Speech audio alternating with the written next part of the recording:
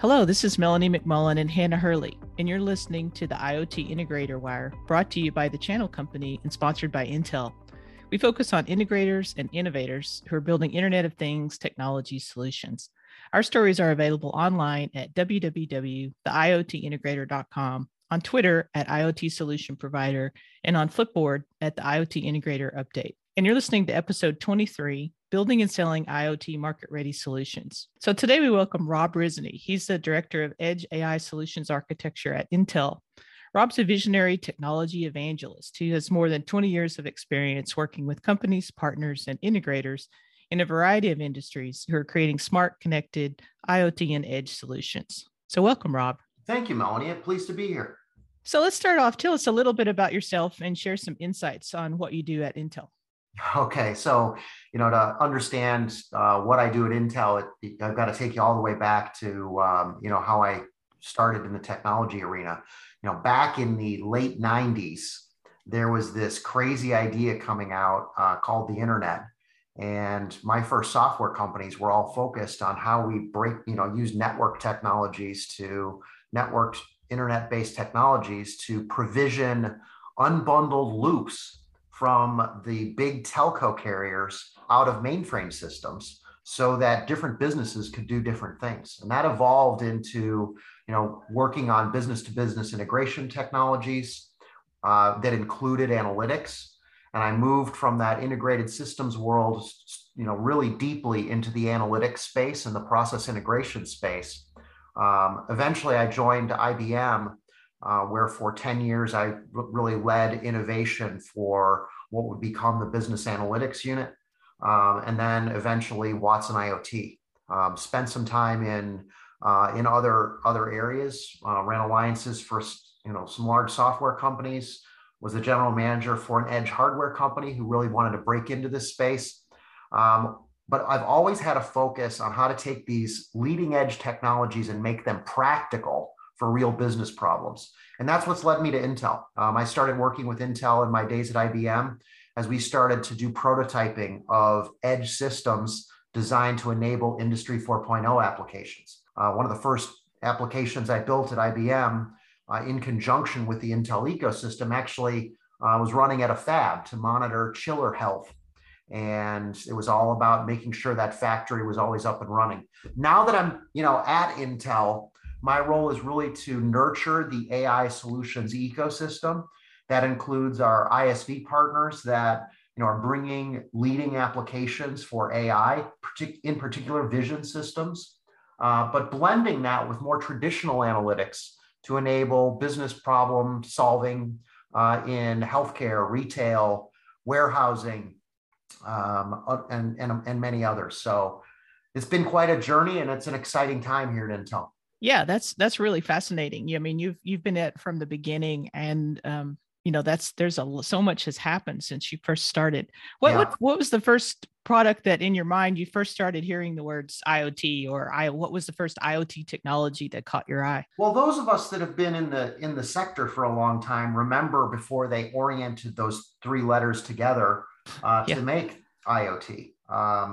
Probably the important thing, if I was going to link it back to the first instances of applying analytics to data that came from things, would have been really at my time in IBM Analytics, where I helped integrate the SPSS business into the broader decision management portfolio of IBM, where we were taking a lot of machine-generated data and applying data mining techniques to generate predictive models to prevent downtime. Those were the early days of taking analytics that primarily had been applied in things like credit scores, deciding whether or not to give you a home loan, deciding whether or not you were a fraud risk, in insurance. Taking those techniques and applying them to industrial applications started to happen there. And then the Internet of Things is funny because, let's be honest, it was invented by analysts to help size a market trend that touched so many different areas. Right. Yeah. I like to tell people now, there is no such thing as an IoT market unless you're selling consulting. Yeah. And the reality for that is because the idea of getting data from everything is now it's in the fabric of every industry. So the Internet of Things is no longer a technology trend. It's just a necessary source of data to make better decisions. Right. Yeah, I like how you described it as being part of the fabric, because I think that's an interesting shift for how we look at the whole market. That's So exactly right. yeah, so Intel, we've covered a lot of these. You have a very thriving ecosystem of market-ready solutions. What were the driving forces that sort of created the need originally for repeatable solutions? That's a great question, and I'll take it back to experiences I had in the early days working with Intel as a vendor. We would come to Intel and collaborate on applications of analytics, and we were always struggling with how do we break through the proof of concept barrier to get to clients that would frankly adopt things at scale. There's a big difference between grabbing a Raspberry Pi that can give you just a point approach to solving a problem, and then being able to deploy something at, say, 50 factories. Right. It's a big difference. And so, and the reality is, in these kinds of solution areas, canned doesn't work. And the reason is because there's so many different kinds of data and operational technologies that impact the success of a solution. What Intel realized quickly was they had to simplify it. They had to create canonical methods based on best practices that could be adopted by people that weren't experts. They didn't necessarily have the PhD in data science. They didn't have all the electrical engineers to do the design and testing of what exactly the right memory profile would be on an edge gateway. Rather, what they could do is predefine effectively success roadmaps that could then be customized by integrators to solve problems in a scaled way. So it really evolved as a mechanism to help people get started fast and then scale successfully. Yeah, I like how you call it a roadmap. I think that's a really great analogy of what it does. Well, the roadmap concept is not new in the world of consulting, and whether you're doing business transformation, an ERP implementation, there's always stages to a successful rollout. And in the world of the Internet of Things, of analytics and AI, what's different about it is not only the applications of the technology, but how much they crisscross into different things, and how much they also expose you to new kinds of processes, and even even risks that, if they're not managed correctly and discreetly, can create a lot of problems. So let's talk a little bit about how you choose your solutions to include in the IoT marketplace. So, someone comes to you and says, Rob, I've got this great solution. So what's the process for a company that has a solution and they want to be included in the marketplace? Well, I mean, the first thing that we really like to see is, first of all, we have sets of, I'll call it, technical criteria gates that we try to evaluate based on what we hear from our clients and our partners. So right. the big elements that you start to see are, are you API driven? Do you have a sense of what it means to be containerized? Do you understand that you've got to have a solution that is, edge connected, cloud aware? These technology fundamentals in all kinds of things are sort of the baseline requirement for any deployed distributed system today. And though that immediately aligns you to being able to be absorbed by a large IT integrator or to be coupled with other compatible resources, because that's how the world works now. It's heterogeneous. Beyond those technology issues, though, we need to see the practical way that this, from a business standpoint, can actually be adopted by somebody. Is it pre-validated with relevant hardware? Is it easy for someone to, at a business level, acquire this, support it, scale it? Or if they have to go through a massive design process at the front end, it doesn't really, it becomes just more of a concept diagram, not a solution. And then I'd call out finally in order to really get into this stage of our marketplace, we like to have a validated, production win. Let's show somebody that's really done it before, so that when that inevitable question gets asked, where have you done this? You've got an ability to point at a success. Yeah, that's a really important piece of it. Well, it is, because there's so many pieces of technology today. There's so much technology today. I hate to say it, but we don't need any more right now. What we need is we need practical business thinking about how to apply it to transform, the everyday things we're doing. And that's what truly a digital experience is all about. There's always the build versus buy question. The build versus buy question is one that, especially when people are thinking about cloud-based solutions, the thinking is, well, you know what, I have, 5 people who really get how to do microservices. I'll just whip something together. The build versus buy situation in the world in analytics and edge-based systems is particularly tempting, because it's so easy to get something simple up and running. This is true for the Internet of Things. It's true for AI. Even doing things like training a model to recognize whether somebody has a hard hat on. This stuff isn't hard. It's pre-documented. You can go download things off GitHub. Intel makes reference libraries available.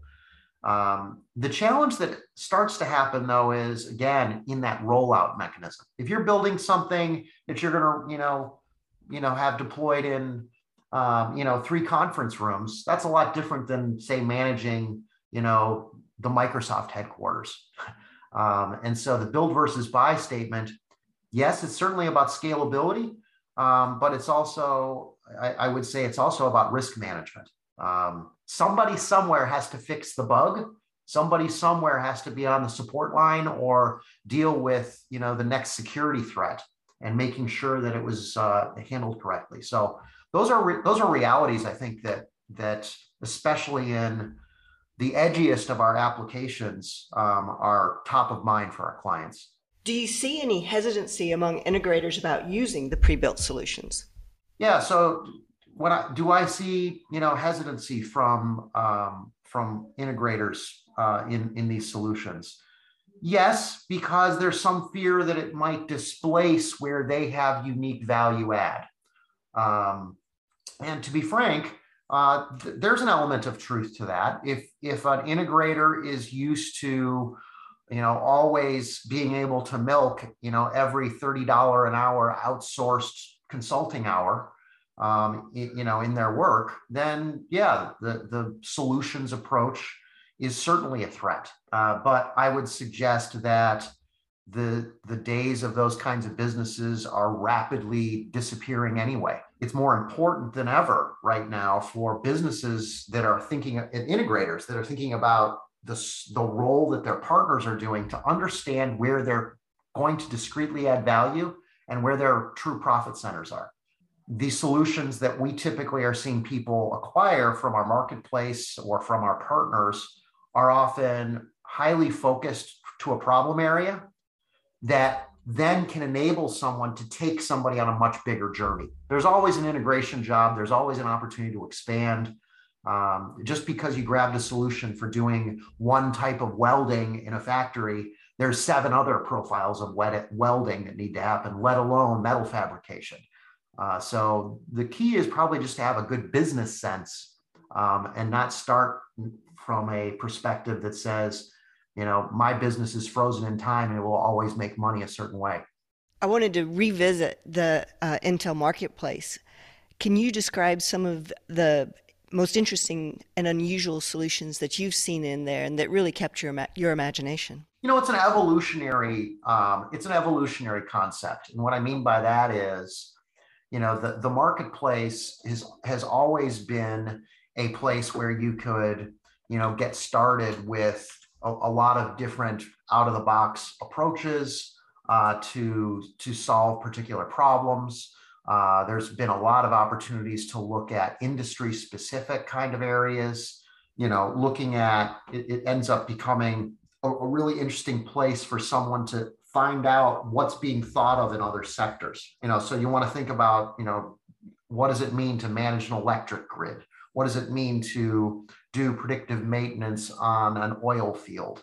You want to think about how do you have a retail store with shelves that can automatically provision, goods when they're short. Each of the different categories, that the approach that we take is really aligned to industry, and I think that's what's really interesting to me, is being able to start from the point of view of the outcome for a sector and then drill through it in that way. From our point of view, it's always the triangulation between the outcome and the industry, and that enables a set of use cases that can be supported with digital solutions.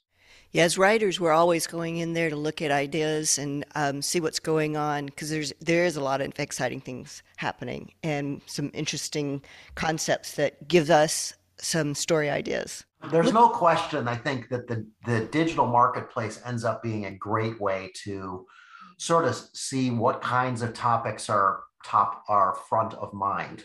What's often also interesting there is to dig into just a couple levels down in how they're created to see the commonalities of the types of things that people are concerned about. A number of years ago, it was all about topics like, how do I get data from a disconnected device? How do I connect to a sensor? Huge amounts of focus on, practical demonstrations of, edge to cloud communication over MQTT and other protocols. Now you start to see shifts towards more architectural approaches that are edge to cloud. We're seeing a lot of folks that are particularly intrigued with how do they manage changing infrastructure, deploying things that are built in AWS, deployed out to an edge device, synchronized with Azure. These are the kinds of technology trends that you can also find in those marketplaces that tell you where developers right now are thinking about, the future of the solution world. Speaking of trends, as you look ahead, what do you see as some of the biggest growth areas for IoT innovation? So I'm gonna up level that a little bit, because again, I think from my point of view, there is no IoT market. So if I was gonna say, the use of data that comes from things to solve big problems, especially with analytics, where do I see that? Vision is absolutely front and center for everybody. It became very apparent in the COVID times that we needed mechanisms to, enter things without touching everything, without handling key cards.